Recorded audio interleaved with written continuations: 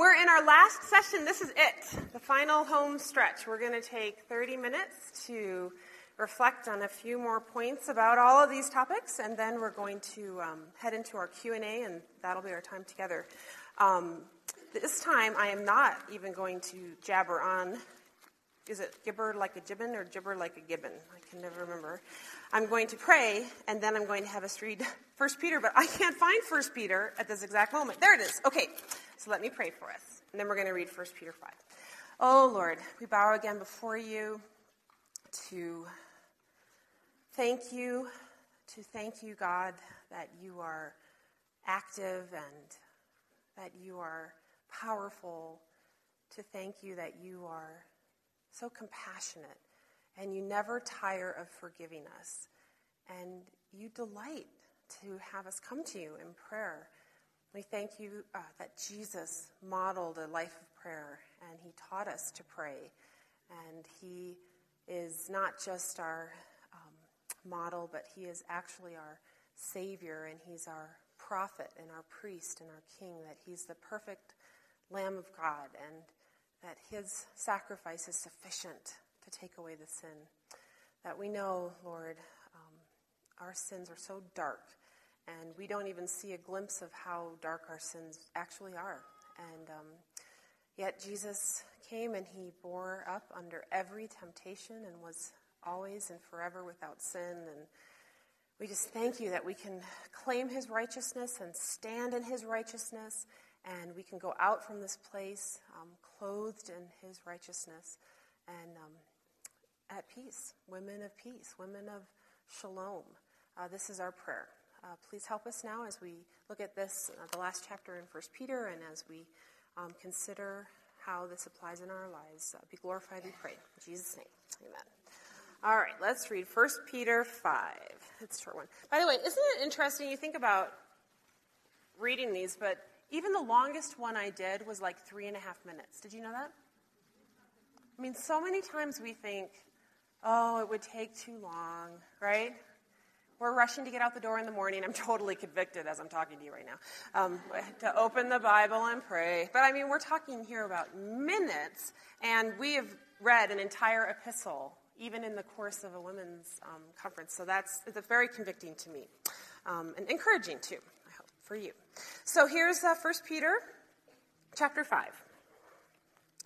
To the elders among you, I appeal as a fellow elder, a witness of Christ's sufferings, and one who also will share in the glory to be revealed.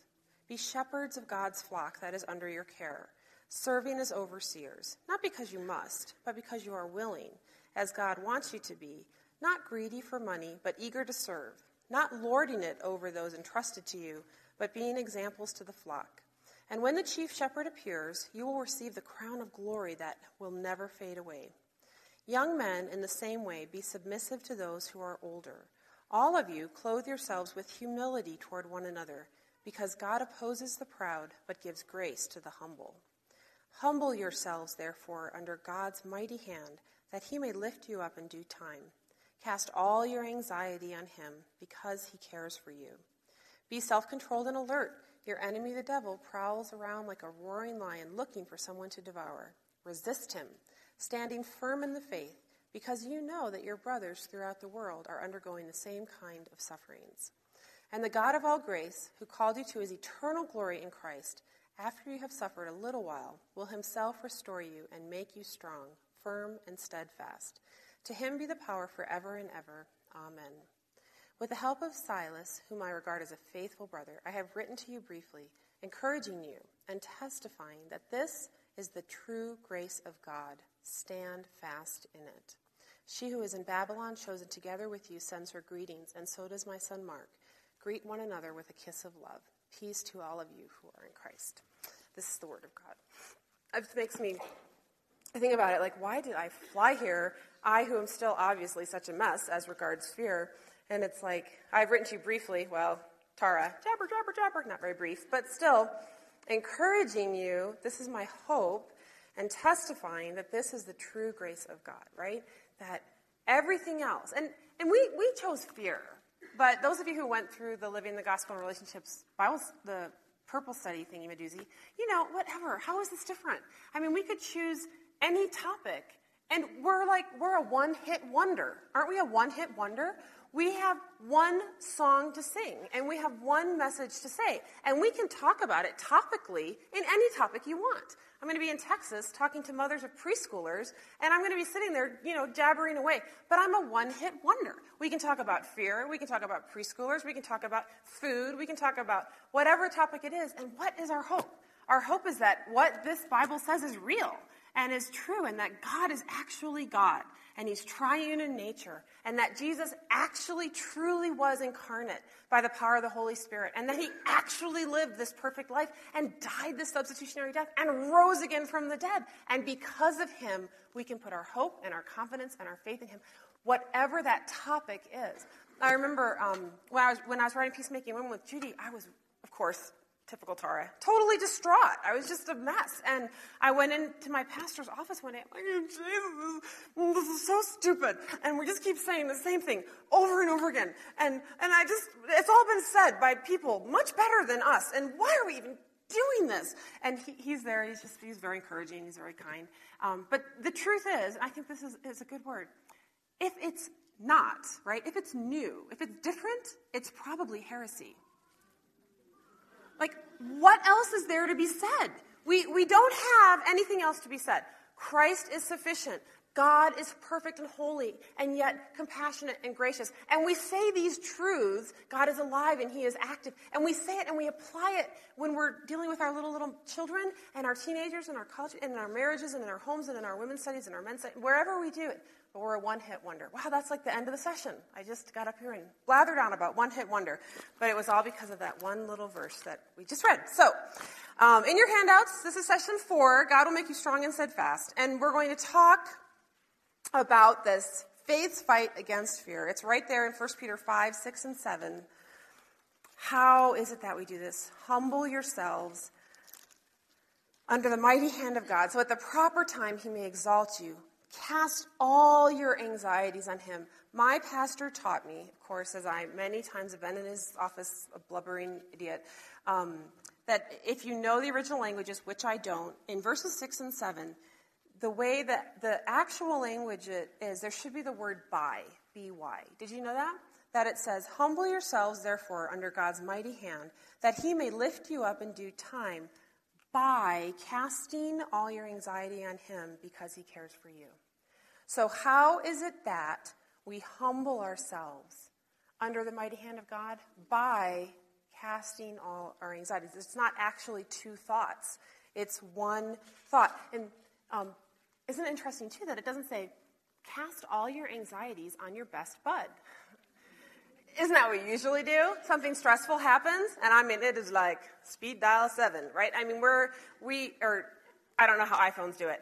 Call Samara. I don't know, but I'm so old school, I've got to enter the world on it. But not cast all your anxiety on your roommate. Married people. Cast all your anxieties on your husband, but cast all your anxieties on God. I put it in your notes, just this little phrase to try to help us all remember it. Faith's fight against fear. Faith's fight against fear. It's how D. Martin Lloyd-Jones talks about talking to yourself. Do you ever read any D. Martin Lloyd-Jones? Really good stuff. His Spiritual Depression is a very, very good book. But he says, we take ourselves by the hand and speak to ourselves rather than listening to our emotions. We take ourselves by the hands and we speak to ourselves. How many times do we just listen to ourselves, right? We're just listening, rather than speaking to ourselves. And by the way, the more we read the Bible, the more we actually read the Bible, open it up, read it out loud, read it quietly. Of course, even better, study the Bible. Get into it, really be under the regular preaching of the Word, be in regular Bible studies. But even just the act of opening the Word of God and reading it, do you see how by that we're taking ourselves by the hand and we are listening to God rather than listening to ourselves, listening to our emotions. And by the way, our fear, our anxiety, our worries. The verse that was on all your little pink posters and handouts for this event is Psalm 94, verse 19. When the cares of the heart are many, Your consolations delight my soul. What does that mean? Your consolations delight my soul. Your promises, your comforts delight my soul. How? By casting all our anxieties on God. Here's my little point. I just want you to hear these 3 points as we close our time together. Tell God what you're worried about. Have you ever done that? Have you actually, I'd say take a piece of paper and writing it, but I'm a very touch typist, so I really process just at keyboards. But however you do it, if it's orally or written, I encourage you to write it, type it, text it, I don't know. But write down every single worry you have. Every single concern. Everything that comes to mind. Everything that you could say at the end of that sheet of paper, or a couple hundred sheets of paper if it takes it, but at the end, Lord, if you were to take care of this, I would be okay. Have you ever done that? I kind of have to do it a lot. But one time that comes very, very clearly to mind is when Fred and I were in grad school, and I had huge amounts of debt, $73,000 in debt, and we did not have employment, and we didn't see employment looming on the horizon, and just we're newly married and trying, all the whole things about homemaking and husband and wife relationships and children and living, and of course the cooking thing is forever an anxiety for me, and and all this debt, and how are we going to make it? And I remember Fred just said, Tara, we're gonna write down every single worry we have, and we just listed it out to the point where take it out of the gray. You just say, oh, I'm feeling kind of worried. About what? Oh, I'm just really anxious. About what? What is it that you're worried about? And then pray. Pray.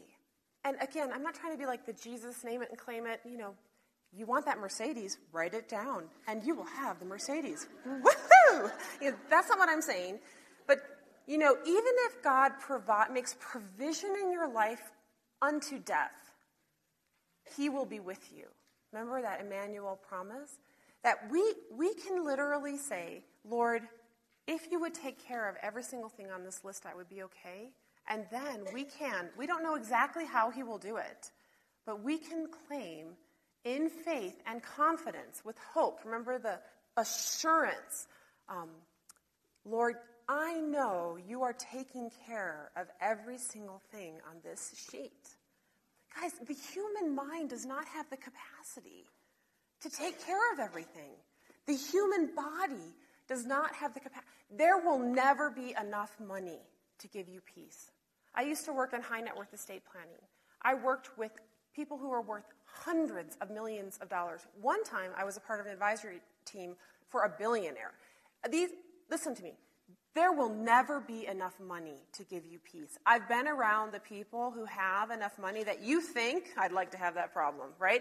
I'd like to see God. I'd show you, Tara, you're wrong. But if the craving of our heart is for security and money, then it is an insatiable craving. We will never have enough. You think to yourself, if I could just have blank, then I would be happy. But do you realize, if that blank is anything other than Christ, we will never be satisfied. We will always need more. Our clothes will not be good enough. Our jewelry, our cosmetic surgery, our theology, our study, our graduate studies, our career. If I had tenure, you see, it will be insatiable. We will be lusting after more and more and more and more. But if we come, we say, Lord, this is it. This is what I'm stressing out about. This is my concern. These are my needs, Lord.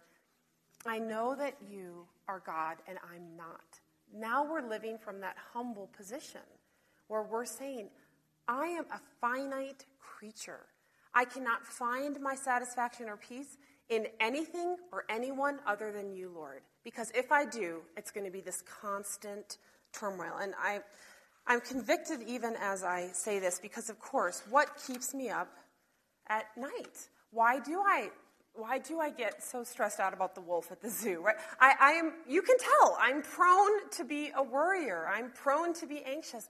But the truth is, in those moments when I take myself by the hand, I have that plan, I'm engaging in the battle, faith's fight against fear, then I believe these truths. Lord, if you will take care of this, Lord, I know you are taking care of this, even if it means what?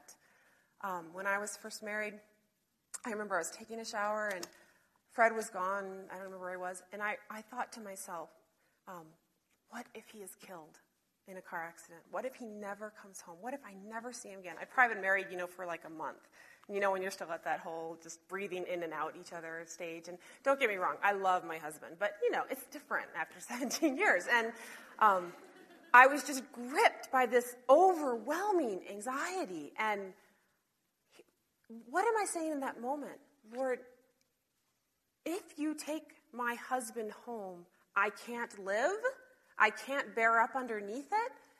I love my husband more than I love you, Lord. Or do I say, I don't know how you will make provision for me in that moment if my husband were to die, without warning in some kind of cataclysmic accident or something. But I know you will make provision, God. I know you will give me grace in that moment. God doesn't promise us grace for tomorrow or grace for that hypothetical day when hypothetically my perfectly healthy child, hypothetically sometime in the future gets cancer and gets sick. Do you see? We worry. We go down this little rabbit trail of anxiety and worry and concern and fear. And the truth is, God does not promise us grace and peace for all the hypothetical things that might happen in our life. But whatever does actually happen, doesn't he always provide? That's what Fred and I saw with that list. And we actually made a little, we do it every Christmas. We sit down, and we have it since we were engaged in all 17 years of our married life, we sit near each other, but we don't peek, 2 pieces of paper, and we write down just a reflection on the year. Things that we were afraid of at the beginning of the year and how God provided. Or maybe he didn't provide in the way we thought. We lost that baby, or, we didn't keep the employment, and we didn't have salary, and we had no way of knowing how we were going to pay our bills, and there's anonymous food left. The Bible talks about your Ebenezer. You raise your Ebenezer, your stone of remembrance, and you say, this is God. He has provided, even if it's provision at my death. He has provided, and he will provide. And then I'll tell you, as you look over it, over the years, you see more and more. I know some people will look at me and think I'm a young person, but I feel old, right? And then I look at the young people and think, you're driving and you're like a doctor, you know what I mean? So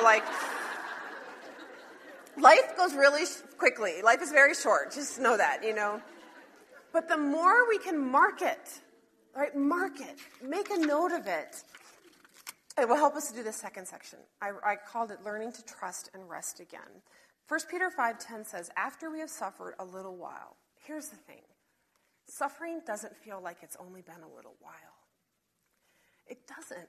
And it starts to wear us down. Isn't that true? Fear wears us down.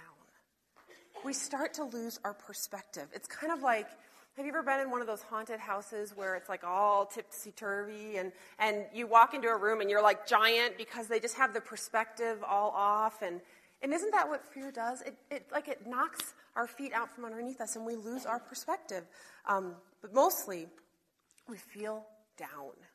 We feel depressed. We feel sad. We feel discouraged. We feel despondent.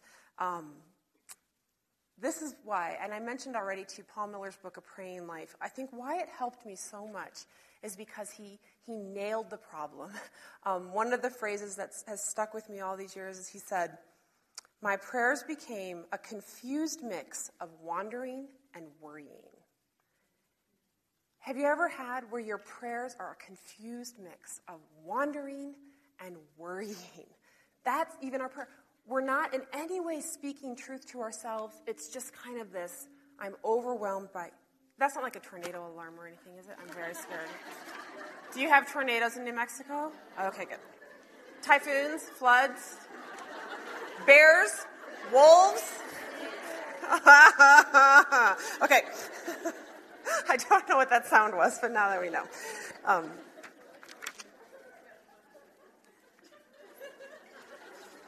Paul Miller says, smart man says, defeated weariness comes just before cynicism.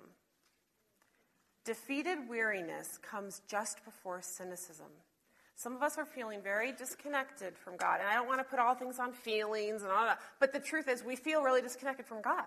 We do not have that sense of abiding and that we're communing with him and that, each breath we're breathing in and breathing out, and we know he's with us and we know he loves us and he is delighting in us. A lot of times that is because we've been worn down.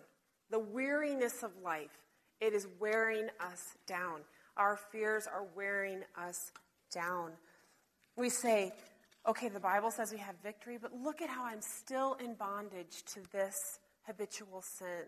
We say, Jesus is the Lord of my life, and yet look how I'm still struggling with these same temptations. We feel fearful and frustrated. What's the foundation? When we start to feel that weariness and defeatedness and cynicism, right? We just start to question everything. Is there even a sincere friend on the planet? Did God really say? Did you hear Genesis 3? It harkens right back. Did God really say he would be with us? Did God really say that he is our shepherd and he loves? Did he really say this? At its foundation, our fears and our worries and our anxieties, at their foundation, all of our fears question the active goodness of God on our behalf. This is what it boils down to. I question whether God is really good, specifically for me. And don't be afraid to make these biblical truths individual and specific. Yes, there is a covenant nature and the corporate. We are saved corporately. We're not saved as lone rangers, right? And all these things. But God he is a specific person. One God in three persons, but they are specific. It's not, there are people who don't believe in the Father, the Son, and the Holy Spirit, and they're wrong, right?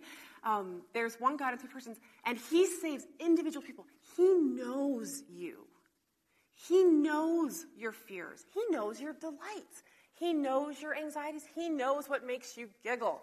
God knows you, and he wants to know you. He's like the Samara friend, right? But better. He's the friend who wants to be with you. He's the friend who wants to be around you. Some of you are shaking your heads. No, nobody wants to be around me. Listen, God likes you. Sometimes we think, well, God saves sinners, and that's true. But God actually likes you. You're the apple of his eye. If we begin to believe this, everything else in life begins to change. And all of these, again, lesser fears begin to be quieter and quieter because we believe God is actively good in our lives. Our singleness, God is actively good. Our infertility, he is actively good. The death of a spouse, the loss of a job, he's actively good on our behalf. And this is how we know peace. I don't know that I've ever actually cried in front of people. This is very strange. I don't even have my period. I don't know how to do it. Sorry, Rick. Very bad.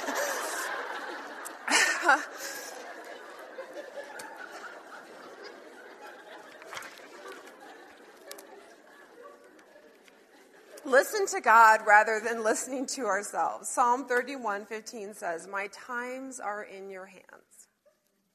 Nobody knows the future. Jesus says, why are you worried about the future?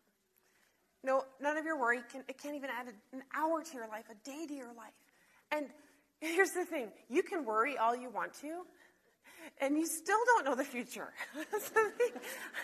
The problem is when we worry, it feels like we're accomplishing something. Worry feels like you're doing something.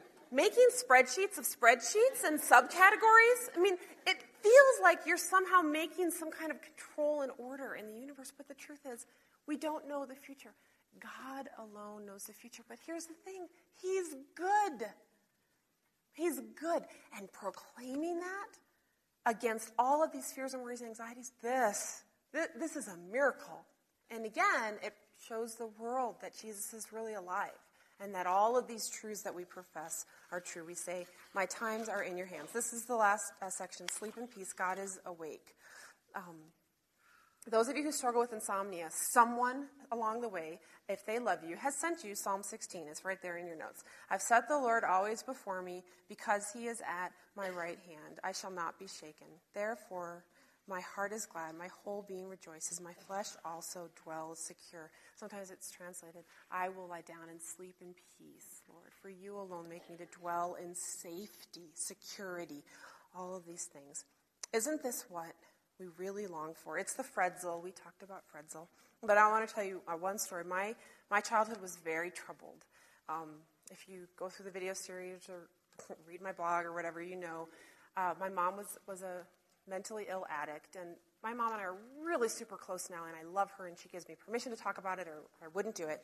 So, and my dad was an active alcoholic, drunk. The Bible uses the term drunkenness. Very unhappy childhood and all these things. I don't have a lot.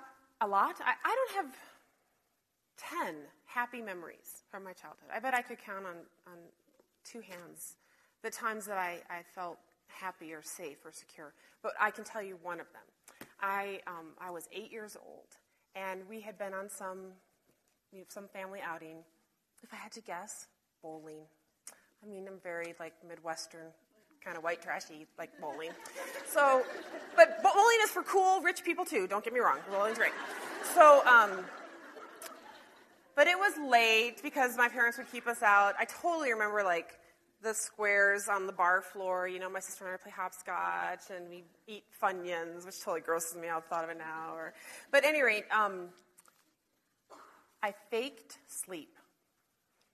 In the back of the car, I was awake, but I pretended to be asleep because I wanted my dad to carry me. And I completely remember it. This was 1978. Some of you were thinking, man, that was a long time ago. But it was.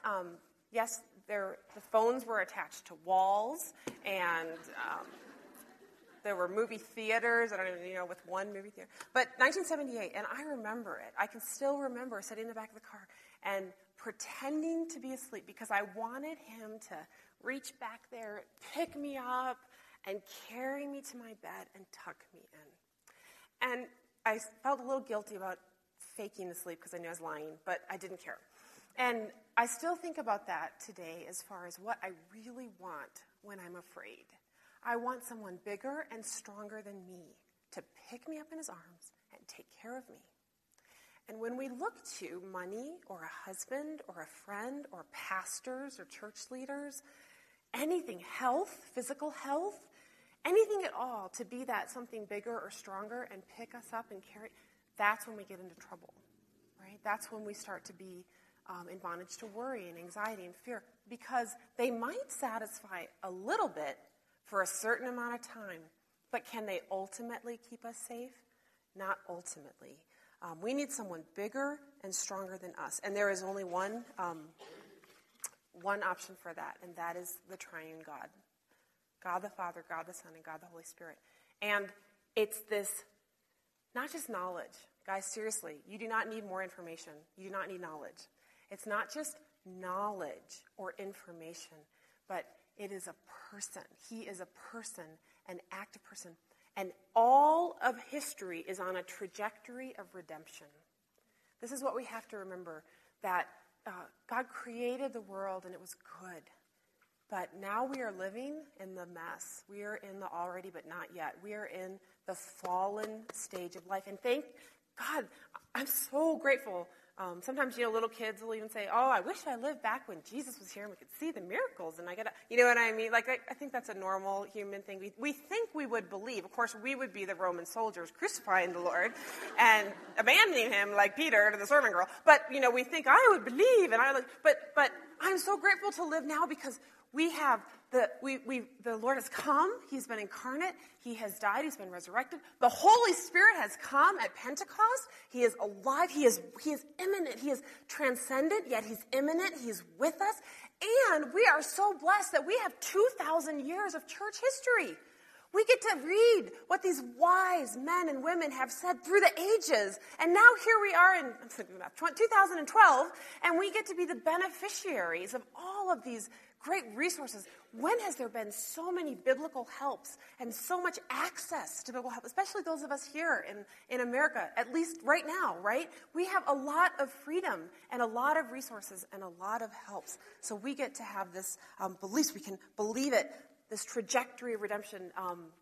If you're Narnia readers, Sophie's such a Narniac. She's just crazy about it. In the last battle, there's a time when Lucy says, have you noticed how you can't feel afraid even if you want to? In the last battle, she says, have you noticed you can't feel afraid even if you want to? Why? Because Aslan is on the move, right? I mean, the birds are singing and the flowers are blooming. And we are not going to lose, right? We are not going to lose. This trajectory of redemption, it cannot fail. It will not fail. And this life that we are living in right now, it is short. It is very brief. It will be over before we can even imagine. And then we will go home. And everything will be as it ought to have been. Every beautiful moment we've ever had. You know, the whole baby and sleeping on your chest, or maybe for you're a dancer and, just the most beautiful dancer, poet, or art, or sports, I guess. Maybe cool sports. Mr. Lin doing this cool thing. But just these moments of glory that we get in this life, those little hints of what's to come, they will be fulfilled, and everything will be as it ought to be.